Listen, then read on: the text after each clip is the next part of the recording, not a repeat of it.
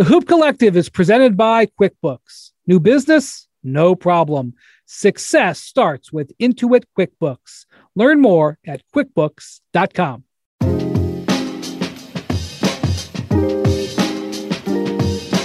Hello and welcome to the Hoop Collective podcast. We talk about the NBA, which we're doing on Monday afternoon with two of my guests, both in Oakland, California. Actually, I shouldn't say Oakland, the Bay Area. Still catching myself that the Warriors are no longer in Oakland. No excuse. First time joining us on the podcast. Coming to us from the Chase Center, I believe, in San Francisco is Kendra Andrews. Hello, Kendra. Hi, thanks for having me. And coming to us, I believe, from his house across the bay is from Manscaped. Want to make sure we hammer that new branding, Mark Spears. Hello. Bonjour. Kendra Spears is just back from Senegal, where he was covering the Basketball Africa League. And we're going to talk to him about that a little bit. Spears, how's your jet lag situation? Man, it's actually not so bad because when I got home on Friday after 20 hours of travel, I had a meal, laid down, and tried to watch NBA games, and NBA games watched me for the next 12 hours. Ideal. So I think after that, I've been good, man. It's been surprisingly good, but I'm a guy that sleeps 5 hours, so 12 hours was a lot and got me back. All right, good. Well, I figured I would have you guys on because now Kendra came to us from Comcast Bay Area, which is the network that has the Warriors games. So she's very knows the Warriors very well. Has covered them for several years. Before that, you covered the Nuggets. Am I right, Kendra? Mm-hmm. Yep, that's correct. But I feel like we're getting into a very important time in the Warriors season. Obviously, tonight we won't know. This podcast will come out Tuesday morning. We won't know how Draymond Green looked tonight. He's coming back tonight against the Wizards. But to me, Kendra, there's two of the most important things in the NBA, and then there's a sub sort of a 2A. The two most important things in the NBA for the rest of the season are that I can at least predict and see at the moment. One, Draymond's health, because his impact on the Warriors is as important as any other player on a title team. I'm not saying he's better than other players, but what he does for the Warriors changes them. That's not a controversial statement. And two, something we'll talk about later in this podcast, will Kyrie Irving be able to play in home games? The 2A factor for me is Brook Lopez's health, because the Bucks, as a defensive team, are completely different when Brook is able to be effective in playing. And he is returning on Monday after missing 3 months following back surgery, which is something we're going to be watching and talking about. But back to what I wanted to talk about, Kendra. The Warriors have a lot going on right now. Mm-hmm. Number one, Draymond Green coming back. Number two, James Wiseman, who I know you watched with Spears yesterday against the G League Ignite, playing for the Santa Cruz Warriors, which we'll talk about in a second. And Klay Thompson looking like he's sort of coming into his own. But let's start with Draymond. You've obviously been covering the team the whole year. You've been listening what's going on. What do you think we should expect to see from Draymond coming off of this injury? Yeah, I mean, he obviously has a lot of conditioning to do, right? Draymond even said after shoot-around today, look, I expect to be on about a 20 to 23-minute restriction for the first 10 to 14 days that he's back to get his conditioning back, his legs back underneath him. He said to get his quick reaction time back. He said he wants to use these first 2 to 3 weeks that he's back to ramp up, to get that conditioning back, so that by the time there's about a week and a half left of the regular season, he is where he was or as close to where he was before his injuries he can get as they head into the playoffs. Because as you said, Brian, like he is their key. You know, I asked Steve Kerr one night when they were on that 5-game losing streak, is Draymond the key to any success that you guys are going to have? And he looked at me and he just said, yeah.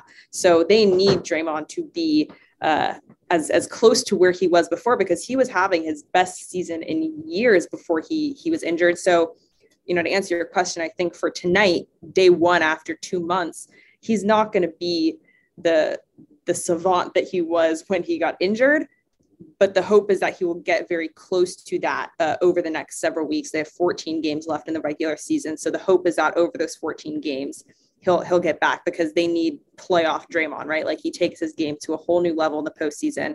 And that's what they really, really need from him. Spears, I'm so worried about this injury because it's a nerve injury and it's a back nerve injury. It's hard to predict with that, man. I mean, you've been talking and updating us on this the whole way. You've been checking in with Draymond, but this is like I really do believe like the title could be affected by how that nerve on that disc or whatever's going on in there holds up. Yeah, the Warriors were pretty sensational with their 3-guard lineup on Saturday. A lot more intimidating than I expected them to be against a great team, the champs and the Bucks. But to your point, man, like, for the most part, since Draymond's been out previously since January 6th, and I say January 6th because I don't count the Clay game, man. He just made a cameo, right? He doesn't either. Draymond said he doesn't count it either. Yeah. Well, then what do you do it for? It's so bizarre. Like, look, that him like playing 15 seconds in that game and Chris Paul playing 15 seconds in the All-Star game. Yeah. I don't understand. I don't get it, but okay, go ahead. Do what you want to do. Sentimental value. It looks it's like Willis Reed played a lot more in that game now than he actually played, right? You're right. That's a fair point. Yeah. It's all for the optics. But they've kind of went into a average spiral since Draymond's been out. They've won probably about 60% of their games. Definitely not as intimidating, and Memphis has since passed them up in the standings. The Warriors had a great record. I want to say they were like 27-8 the time that Draymond went down. And so he is certainly the heart and soul of their defense, the heart and soul of their team, somebody that makes them accountable. They've had some close losses where I think if Draymond plays in those games, there's some focus and there's some mistakes that don't happen. The Dallas loss to me, right? Blowing that big lead, I don't think that happens with Draymond there. So, plus so many other guys went in the slumps. I mean, Jordan Poole is now coming out of the slump. Mm-hmm. Yeah. And he went back into the starting lineup on Saturday. That helped. He had his best game in, I don't know, weeks in my memory. But, he was helpful for Steph and Jordan Poole when he played. Yeah. So I just think that, man, I think they're still formidable with or without him. They're a championship team with him. Kendra, let me just say that I really applaud Wiseman for going to the G League and actually playing in the games. I don't understand why this is so taboo for players coming back from injury to actually play games in the G League. They go there and practice. Why wouldn't you use this resource of going there and playing the games, an opportunity to get real basketball against high-level competition that has no stakes for the big team? Major League Baseball players who make $25 million a year go down to AA ball and pitch 2 innings or get 3 at-bats or whatever when they're coming back from big injuries. Why would an NBA player deem it below him to go down and play in the G League? And I know that Wiseman's doing it because he's a young guy and it's not deemed as – I don't understand why Klay Thompson wouldn't go play. I just don't get it. Anyway, that's my little high horse there. I apologize. What did you see from Wiseman on Sunday? They played against the G League Ignite in that game, so the younger guys, although he was playing against some older guys in that game as well. But what did you see from Wiseman in seeing him in person for the first time? First say, I think, didn't Steph Curry play? He played in a G League game when he was coming back from his hand injury about like two years ago, I think. And I applauded it. Yeah. And I applaud the Warriors for doing it. Go for it. Yeah. No, I mean, look, when he played on Sunday against the G League Ignite, first off, you mentioning his size, he is just a massive person. Like, his upper body, he has put on so much muscle over the past 10 years, months since he's been out. It's pretty insane, honestly. For what I saw, it's like, look, he looks like a young guy who played 3 college games and nearly 40 NBA games. He made some mistakes, but he also had some good minutes, and he showed the unique skill set that the Warriors want him to add to this team, right? He I can't remember. I think he grabbed like 12 or so rebounds. Mark, you can correct me if I'm wrong, but he grabbed a ton of rebounds, right? He was crashing the boards all over the place. He had some good dunks. He had those moments that you say, aha, yeah, like that is what the Warriors are looking for with him. And then he had moments where he's making a lot of mistakes. But during that game, I talked to Dejan Milojevic, who's the guy who's been working closest with James over the past 10 months. And he kind of said the same sentiment. He's going to make mistakes. We see a lot of mistakes, but they want him to make those mistakes now, point it out, and then adjust from there. Now, when James is ready to come back to the Golden State Warriors, is he going to be in the rotation? As you said, Brian, yeah, like Nemanja Bjelica, Otto Porter, they've kind of been falling out of the rotation. They haven't been playing as well when they are in it. Does that mean that James is just going to be right there as Kevon Looney's number 2? No, he needs to prove himself, especially as they get into the tail end of this regular season and make that playoff push. They don't necessarily trust this 20-year-old who's barely played in the NBA. That being said, they're going to find him specific opportunities to get those reps, to play in those games. So you can see the foundation, and there's a long way for him to go until the Warriors are ready to hand over the reins to him and say, just go out there and do what you do. Spears, what can they honestly count on this guy, you think? Oh, I definitely believe so. I mean, he's if I didn't know any better from what I saw on Sunday, I would have never thought he was hurt. There was nothing that gave me an indication that he had been hurt before. He ran the floor really, really well. He's an amazing athlete. He ran the floor like a guard. Yeah. I still think there's a little rust there.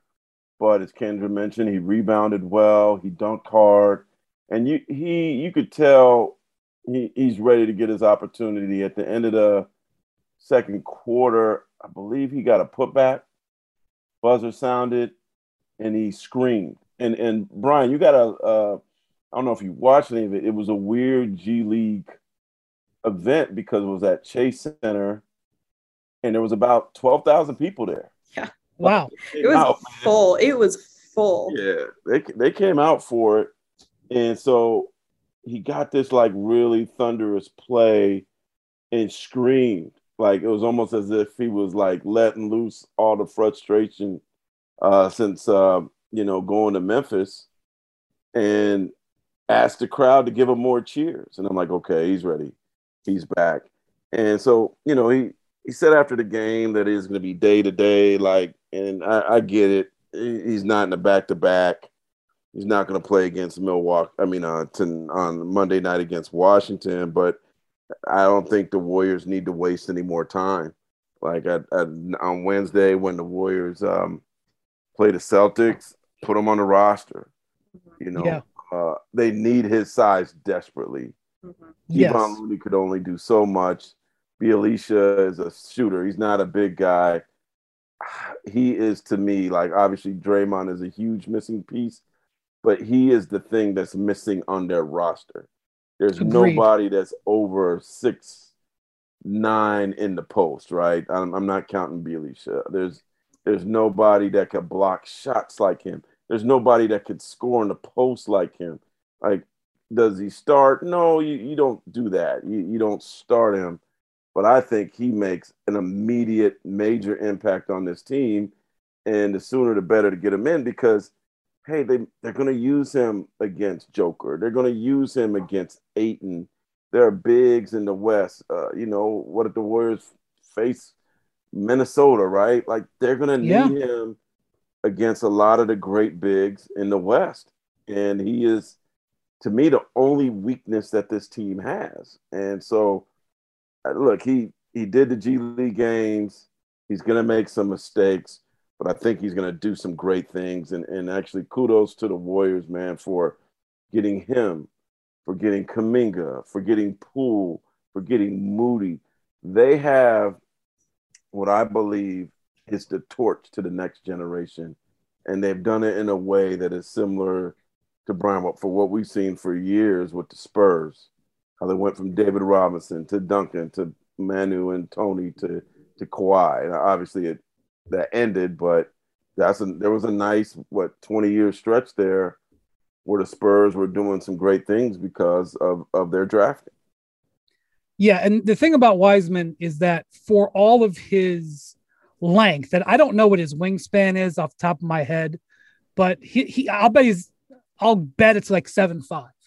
He's going to have one of the top 5'6" wingspans in the NBA. So his ability to challenge shots once he learns to do that is significant, and that is a big thing that can show up in key moments in playoff games. Secondly, when I watched him play last year, and I have not seen him, I did not see any of the G League games. You guys are ahead of me on that.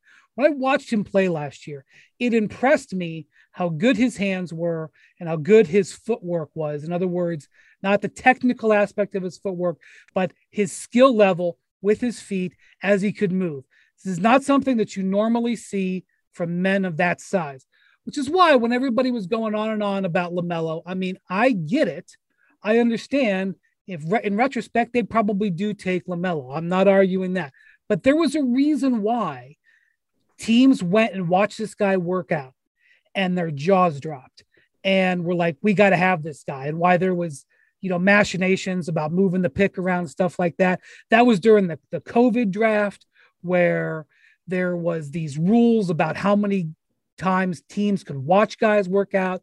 Well, there were teams like sneaking in to see Wiseman, doing unofficial workouts so that it wouldn't count as a workout because he just wanted to see him because he was so much of a mystery. And teams were walking away from those workouts going, oh my God. So I understand why the Warriors took him, whether it was the right call or not.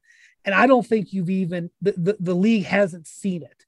The Warriors, Kendra, when I read and when I read what they say and I hear some of the stuff that they say, they've obviously seen some stuff in practice that gets them very excited. It's obviously a real, unfortunate situation that they seem to play better without him on the court last year, certainly Curry, and B, that he got hurt. So we had this sort of, mark on him. But I feel like this could be a significant changer combined with Draymond. And we'll see, Kendra. I don't know how it'll play out. I mean, it's hard to tell because, as you said, we've barely seen him. I think one of the issues with last year is that they just didn't take the right approach with James. I think the Warriors saw that they had a ceiling on that season. So there was no shame in just letting him go out there and pretty much just do whatever, and not be too concerned. Yeah, you're making a lot of mistakes, but we're not going to get to a certain benchmark of that season, versus this year. I think it's tricky because, or maybe not tricky, but the Warriors have certain expectations, for themselves, right? They want to win a championship. They believe that they can. I agree with what Spears is saying about, he has a skill set that no one else has on this roster. He is definitely a missing piece. From what I have been told from people, though, is that they aren't ready to just say, go out there and be that crazy immediate impact. I think the way they've really liked how they've approached Jonathan Kuminga and Moses Moody's development, and I expect them to mirror that development with James and bringing him along. Now, his skill set is more unique than JK's and Moses's, so you are probably going to see more opportunities. But at the same time, if he's fouling Jokic a bunch, if he's fouling Giannis a bunch, if he's doing those things that are going to cost them down the stretch, unlike last season where they let him play through that, I don't believe that that's going to be the case this season. But, time will tell, because as you said, we haven't seen it yet. We don't know what he's going to look like out there with Steph, with Draymond. But it is very encouraging for them that all of their pieces are finally coming together where they're going to have a healthy roster and at least have the option to put him out there, to give Kevon Looney a break and things like that. Jackson looked it up for us, 7'6" wingspan. So big. It's very big. So Spears, we obviously saw Clay have a 38-point game on Saturday. Huge moment for him. I mean, you could just, the thing about Clay is he's so genuine. So just seeing the smile on his face was great. The reality is he's been in a slump. He's not shot the ball well after the All-Star break.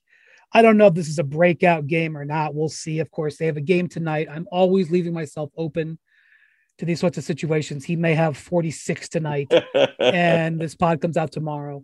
Are you where are you at on Klay? Because again, if Klay plays like that regularly, this is championship Klay. What do you think we're going to get from him based on what you've seen recently?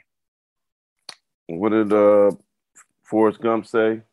It's like a box of chocolates, man. You just don't know what you're going to get. And I think we forget that not only he had a Achilles injury, but he has the knee injury. It's a lot, man. No doubt. And so I think it's going to be hit and miss. I think the 3 guard lineup helps him, takes pressure off of him. The Warriors can rotate the ball and perhaps give him some easier looks than he was getting before. I still feel like,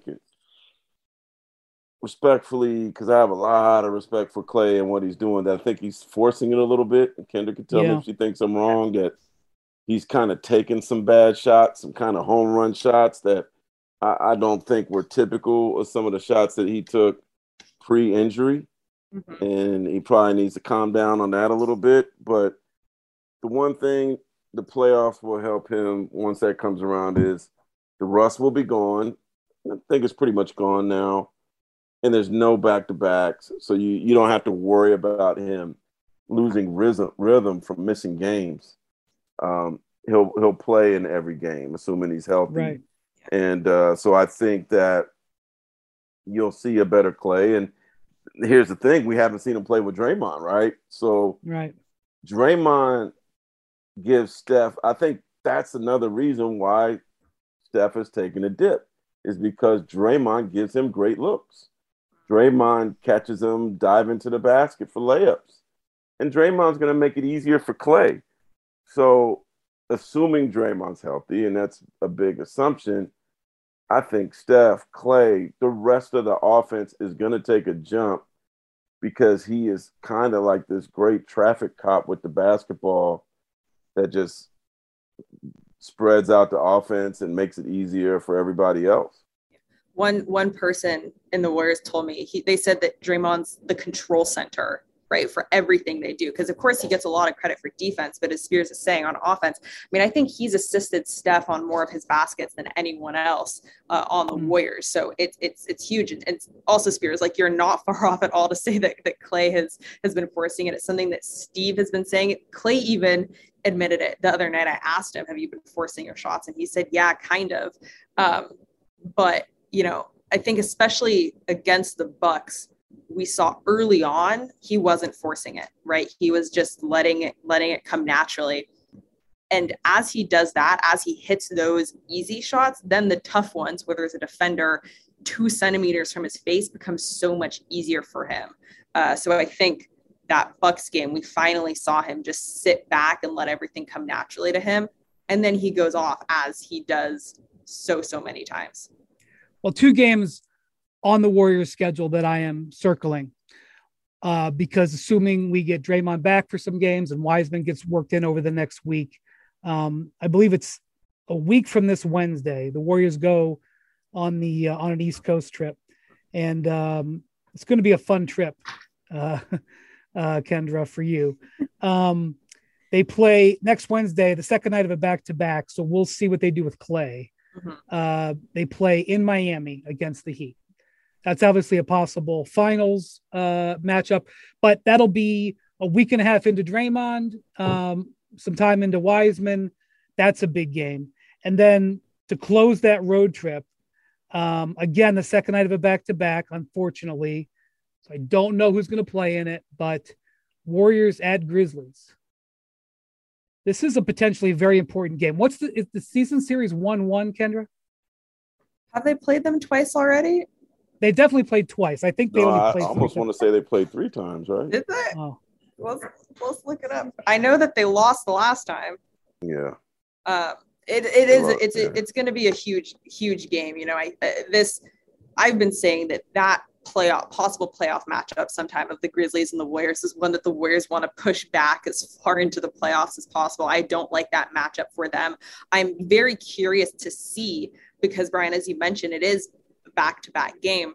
I'm interested to see if the Warriors tactfully rest Klay on the front end of the back-to-back so that they can see what they look like with him, with Steph, with Draymond, possibly James, Jordan, like with as full healthy of a roster as they can get, because it's something that we haven't seen yet. They haven't been able to play it yet. So I wonder if strategically they'll end up resting Klay on the front end of those games, because it's those are two very big games that, as you said, are going to. Well, it's just a tiebreaker. And that too. It's a potential tiebreaker. I got to look and see. I got to double check. I thought it was 1-1, but maybe they played 3 times. Grizzlies are 2-1. Okay. So the Warriors to have a chance to win the tiebreaker, and look, they're essentially a dead heat in the standings. And Spears, I mean, like, home court in that series could be really important. I mean, I'm not, it's hard for me to know exactly how the Grizzlies are going to handle it. And I don't want to obviously the Warriors are so much more experienced that I don't want to say oh my gosh, they couldn't win if they didn't have home court, but let's not act like it doesn't matter, Spears.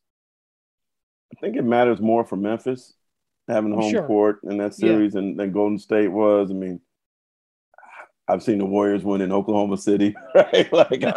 I've seen them win some games in Cleveland. I don't think they're fazed by the arena that they play in or whatever it is. But I know that Memphis is certainly energized by hearing Whoop Dat Trick playing in the background and their crazy crowd and, coming in from Beale Street already a little tipsy, right? And so I think that environment helps.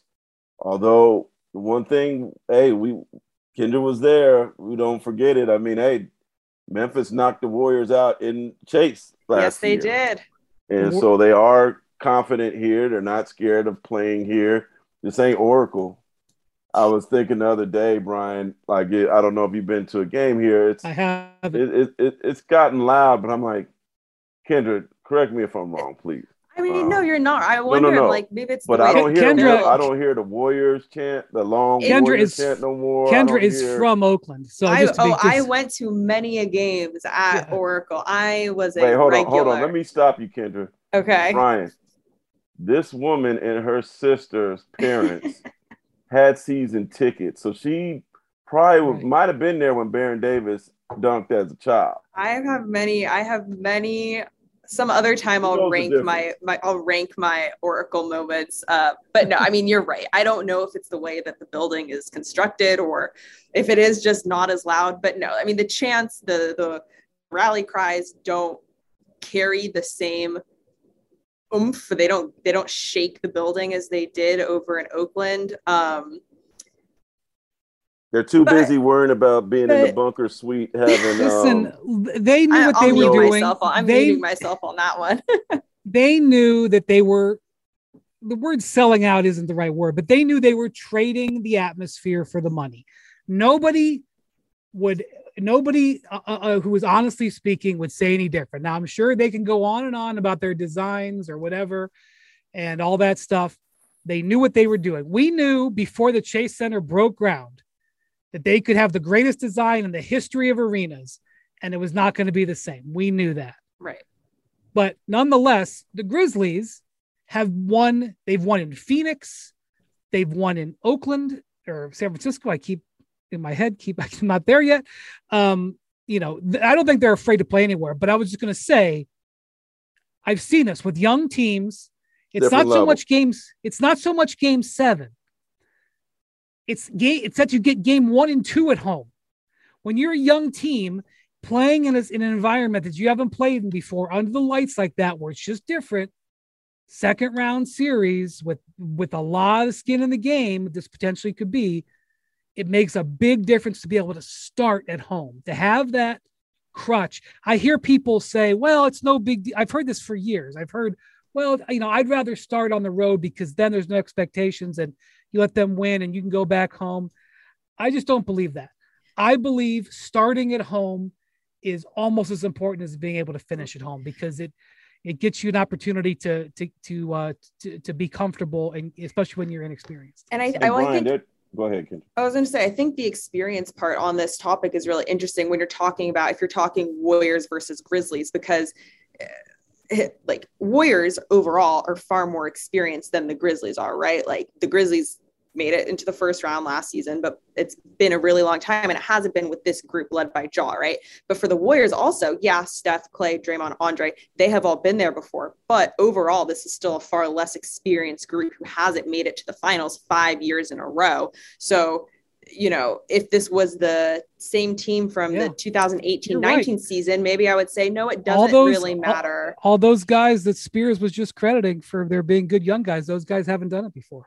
So in terms of experience, maybe the Warriors would want, they say it doesn't matter because they have played they haven't been the higher ranked seed in the playoffs before, but they weren't counting on 19, 20, 23-year-olds as much as they are this year. Yeah. I do think too that it's different. John Lucas had a great saying, Brian. He's like, man, it's a little different when the lights come on. He's right. And what I mean by that in this case is the lights are coming on to a different level for Memphis that, you know, this is kind of one of those things I think you have growing pains where reality really hits you. Because they're this brash team that's been talking all this jazz and, you know, disrespected LeBron and like playing kind of this underdog, like, you know, pesky Scooby-Doo kids kind of role, you know what I mean? Scooby-Doo. And I just think that reality is going to hit them when you're in a real playoff series and you do, you know, like they don't know no better. Right. I know. This will be the first time. You've seen it, Spears. I've seen it. You've seen it. Yeah. But they haven't had expectations. I know. That's where I wonder how they'll handle it. Like when suddenly the stakes are high and you're just not like, they're not just invited to the party now. They're trying to crash the party and really like do something. Game 1 and 2 at home, man. Because even if you stub your toe in game 1, then you know you have game 2 at home. Yeah. I'm telling you, starting at home is big. Okay, Kendra, thank you so much for coming on for your time. Hang in there. We'll see you down the line. I'll talk to you guys soon. Spears, hang on with me. 3 times a week, The Right Time with Bomani Jones podcast brings you the latest from technology, music, and the very best analysis of the games. Plus, they've got a community of friends, including Dominic Foxworth for Foxworth Fridays. That's The Right Time with Bomani Jones, Mondays, Wednesdays, and Fridays. Listen wherever you get your podcasts. And Monday and Wednesday are also available on ESPN's YouTube channel. You can now stream the most MLB games on DirecTV without a satellite dish. Yes, catch the clutch hits, strikeouts, grand salamis, web gems with nothing on your roof. So who's ever up there, whether it's the roofers, Santa, birds, old-timey chimney sweeps, moody teenagers, thrill-seeking raccoons, you name it, they won't find a satellite dish. But you will find your MLB games on DirecTV. That means DirecTV is your home for baseball this season. Root with nothing on your roof. Yes, stream your team. Call 1-800-DirecTV or visit DirecTV.com. Sign up today. Claim based on total games carried on sports networks. Sports availability varies by zip code and requires choice package.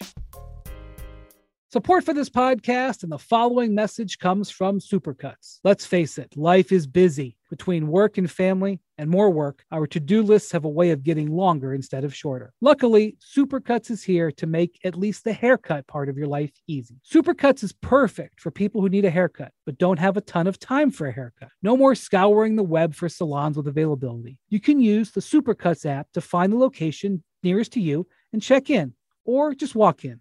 Another bonus, the salon shows estimated wait times, so you know exactly what you're in for. That way, you're only in salon when you need to be, and don't expect to stay a while. As for the cut itself, it's always super solid, thanks to Supercuts' highly trained stylists. Get in, get out, and get to that thing that you needed a haircut for. Whether you've got a big presentation coming up or a wedding, or you just need some upkeep, Supercuts makes getting a haircut effortless. It's not just any haircut. It's Supercuts. Check in now on the Supercuts app or on supercuts.com. All right. Well, thanks to Kendra. Spears, I got to talk to you about the Nets and Kyrie, because there's something going on right now. And what's going on, and I'm not saying it's organized, but like there is an attempt to And I'm just going to say right off the bat, I think this is going to backfire. I could be wrong. I can't see the future. I don't know what's going to happen. But there is an attempt being made to publicly pressure New York and the new mayor of New York into letting Kyrie Irving play. And I'm not even going to discuss the baseline issue here, which is get vaccinated or not. That has been sitting there for 6 months. Kyrie made his choice. However you feel, Kyrie's made his choice. They are trying to pressure him. Kyrie comes into the game. He's allowed to attend the game on Sunday. Does he come at the start of the game? No.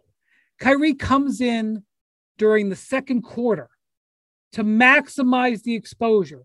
Does he come in on the tunnel that's nearest to his seat? No. He comes in on the far tunnel so that in the middle of the game, so that he can have a nice long walk for everybody to watch. We've got other players calling it out. LeBron is tweeting about it. Durant is talking about it. All trying to put this pressure on the mayor. Spears, I don't think this is going to work. I think they're much better off being quiet and letting the process play out. And to me, the idea that the Nets can do this without having Kyrie playing in home games, and I say do this, I mean win the East, is lunacy. Sunday, they play the New York Knicks. I know the Knicks have been playing a little bit better recently, but they are hardly a juggernaut. The Nets won by 3 points in a game where Durant scored 53.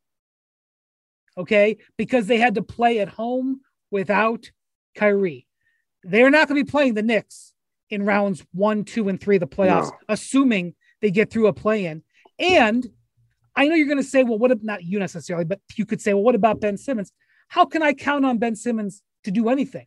He's not even close to playing yet. Spears, I think this is yet another tactical mistake that's coming out of the Nets here. Well, here's one thing you didn't mention. New York mayor cares probably about the Knicks, not the Nets, right? I think he's actually from Brooklyn. Oh yeah. But you know what? I'll tell you what the New York mayor cares about. He cares about not being shown up his first 6 months on the job. No question. Like he has to set a precedent for what to expect. So I think you're right. Probably staying quiet serves them better than to taunt the mayor or try to twist the mayor's arm, because if he does do it for Kyrie purposes, then there's going to be a legion of people that are going to call him out on that and say, okay, what's your real method? What are you about? So you're going to get swayed by somebody because they're an athlete. You're getting swayed because you're from Brooklyn. I think he's in a really, really tough position politically, because this is certainly much bigger than basketball. But my point is, too, I think if Kyrie was in a Knicks uniform, there'd be a lot more pressure locally. That's a good point, Spears. See, just because Durant and LeBron and other people are saying that this is a ridiculous rule, and it may be ridiculous, doesn't mean that the city of New York, that's who Eric Adams has got to worry about. Yeah. It doesn't mean the city of New York feels that way. Yeah. And I know the Clippers are extremely popular outside of Los Angeles and internationally, right?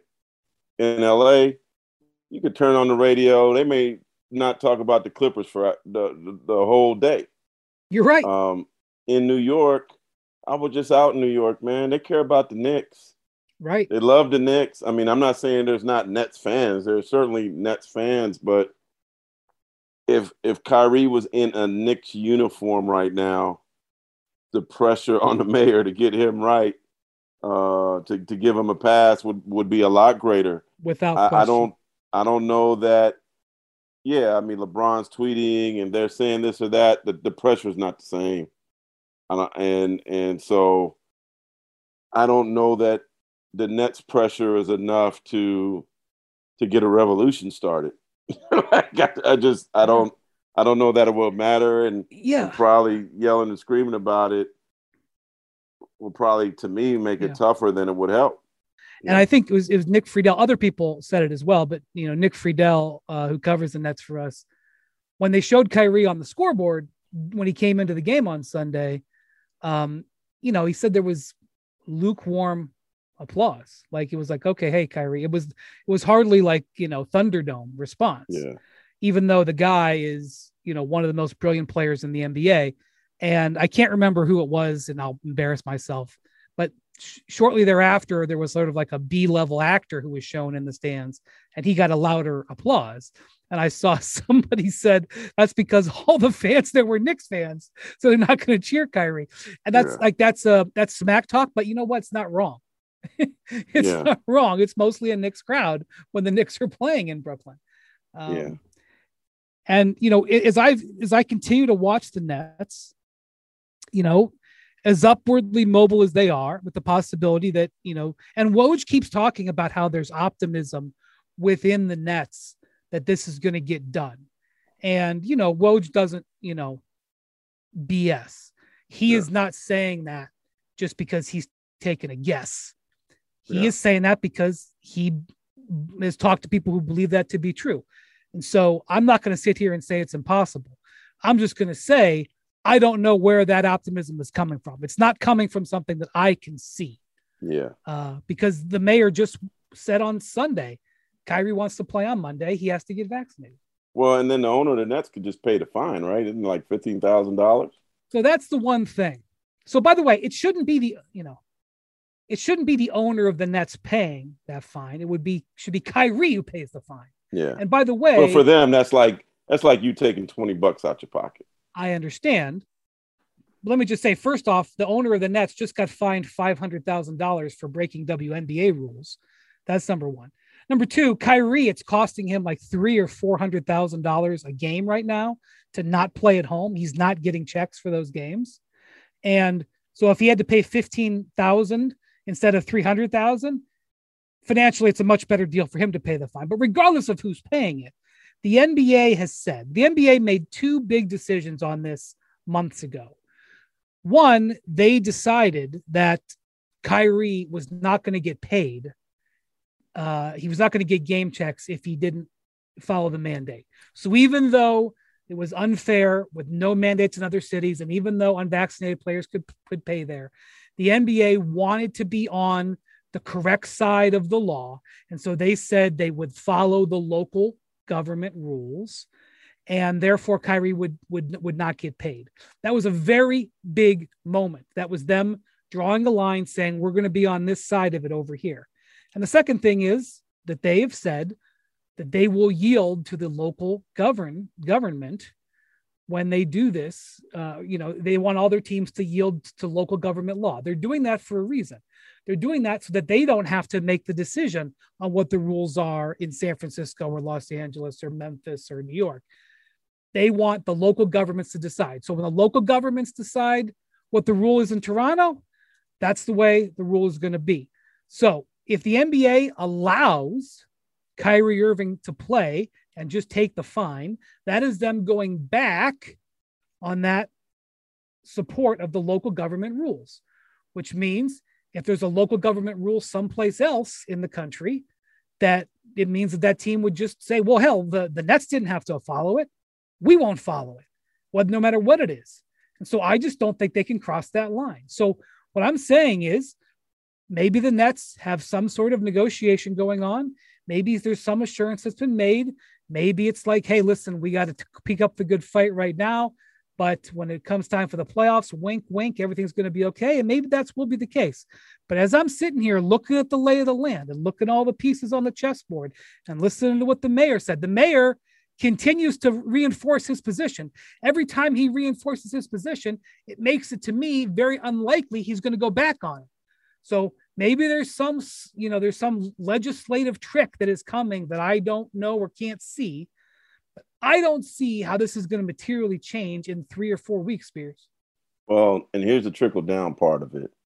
I'm looking at the standings right now, right? Brooklyn's in 8.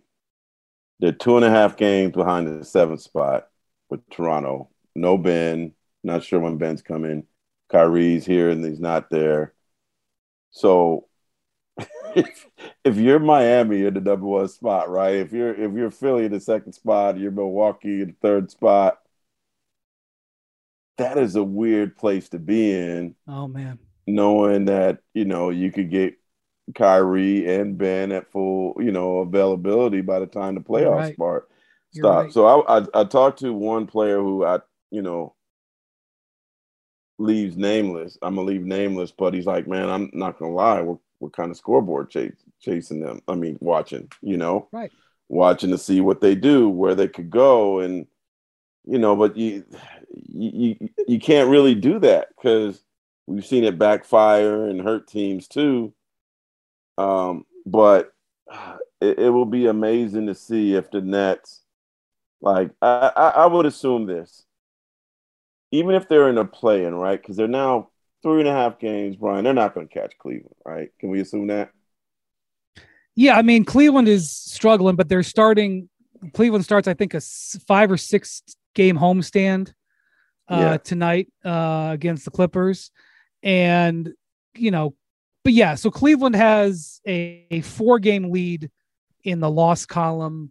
And Brooklyn. And it's not exactly like the Nets are like killing it every game right now, too, right? I think they're playing a little better. I think Kyrie is only allowed to play in 3 more games. I think there's only 4 road games left, and one of them's at New York. Yeah. So let's just assume Cleveland sticks at 6, right? Yeah. So Brooklyn goes and plays Toronto in a playing game. Yeah. What? You hear what I just said? Yeah. Yeah. I mean, then they would. So that means Kyrie doesn't. No matter what he does. That's right. That's no right. matter what his New York status is, he can't play in Toronto. That's right. So that's right. So game, it's going to be Durant and the Miracles against the Raptors. Well, if you're a Nets fan, you're rooting like hell for Toronto to move up. And Toronto had a great weekend. They won in Phoenix and then in Denver. Denver had won 12 of 15. They win. That was an unexpected thing. And the Cavs lost 2 games over the weekend. It went from a 3-game lead to a 1-game lead to start the week. So if you're a Nets fan, you're rooting like heck for Toronto to pass Cleveland so that that at least, regardless what happens with Kyrie, at least Kyrie can play in Cleveland. That's number one. You're rooting for Toronto to get the heck out of 7-8. Yeah. 7-8 situation, or the 7 situation at least. And if you're a team like, so they're very unlikely to get to 6. So if you're a team like Milwaukee or Philly, as you said, those 2 teams are essentially tied right now for 2. Philly's ahead by a half game, but they're essentially tied. And Chicago's right there. That's right. A half game back. So think of the difference between playing Cleveland in the first round and playing Brooklyn in the first round. I mean, it's a gigantic difference. Yeah. Especially if Kyrie is able to play in all the games to, whatever maneuver might happen. It's, very unique, very odd, right? Yeah. And if very odd, but you can't, and by the way, predict it because you can't predict it, Brian, because it's the play-in stuff. You don't know what's going to happen in the play-in. And here's the other thing.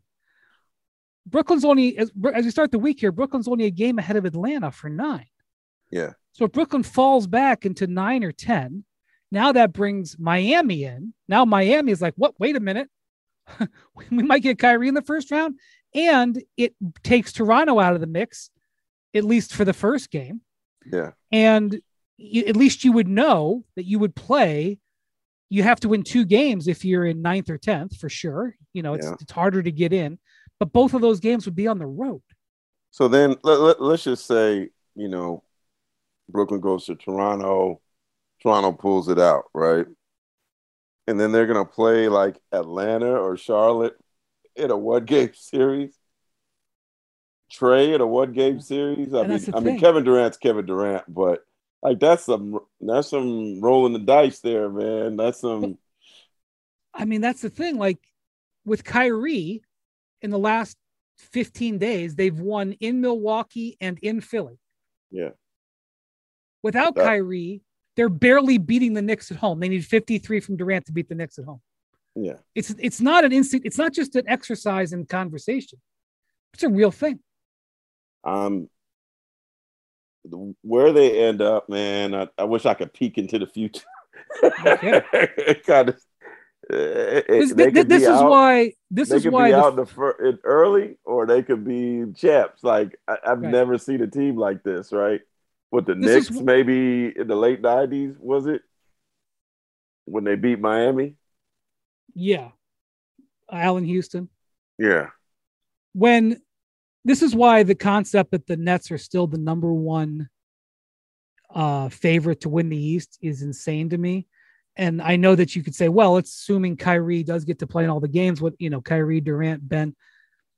First off, I don't know that to be true. Second off, why would I get the worst odds betting on that situation? Yeah. like it's, like you can give me 5 reasons why the Heat won't win the Eastern Conference this year. You could make a real good case for why they won't win. But you can't make a good case to me why they have the 4th best odds. Yeah. I mean, that's that I don't understand. But and then ultimately, even if you get in, right, you're the Nets and you get in, your road to the finals is like that roller coaster that needs fixing. The one where they bring to the county fair, Brian. I don't, those roller coasters. The wooden one that they take apart and put back together 500 times. Yeah, the ones they bring to these fairs in South Dakota or something like that, and then they stay there for a week, and then they head off to like Wyoming. and it's just some guy that got a lot of grease on his hands, and he has a cigarette in his mouth, man. And you're like, man, do I trust this guy to go on this roller coaster? Like, that's the roller coaster that they're forced to get on. There's no break. That however long they last, they gotta like face, like, you got Mike Tyson first round, Riddick Bowe's waiting for you in the second round. Wait, Lennox Lewis is waiting for you in the third round. Like, Muhammad Ali's next. Like, you know what I mean? I know, man. I've been telling my people Rocky Marciano's waiting to, like, there's no easy thanks, I know. I've been telling my people in Cleveland, I'm like, look, some of those years that LeBron took the Cavs to the finals with in the mid 2010s, like, they didn't have to win one series in the East as hard as like, they'd go to the finals and not have to, they would barely sweat in the Eastern playoffs. It's the last year without Kyrie, they had 2 7-game series, but they would like barely sweat.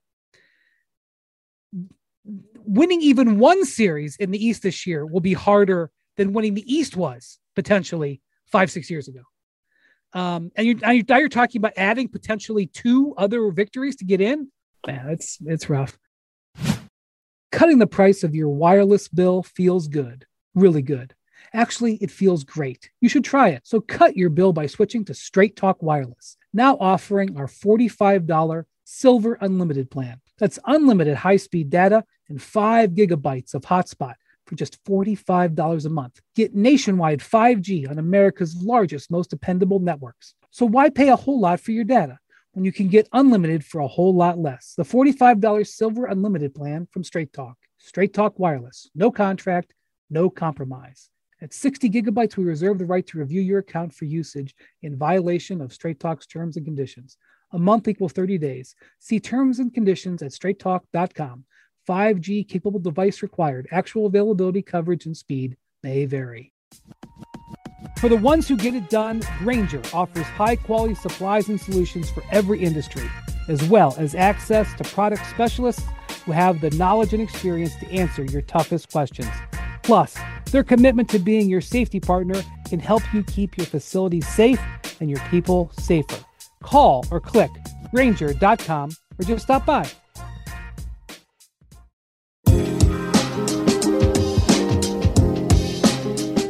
Before we go, I just wanted to ask you how your trip to Senegal was for the Basketball Africa League.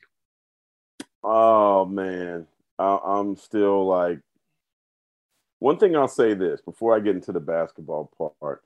Anybody, and I know, Brian, you've been you're like the one reporter I like knows would like to go check it out. I would like to go. Yeah. You I've told been me to that. Africa twice. Yeah. Yeah. And to me, like I think a lot of people don't realize that Dakar, Senegal is a 7 hour flight from New York. It's not far, Nope. right? Like for people on the East Coast going to Hawaii, you're doing a lot more to go to Hawaii than you're right about that. To go to some beach resort in Sali, Senegal.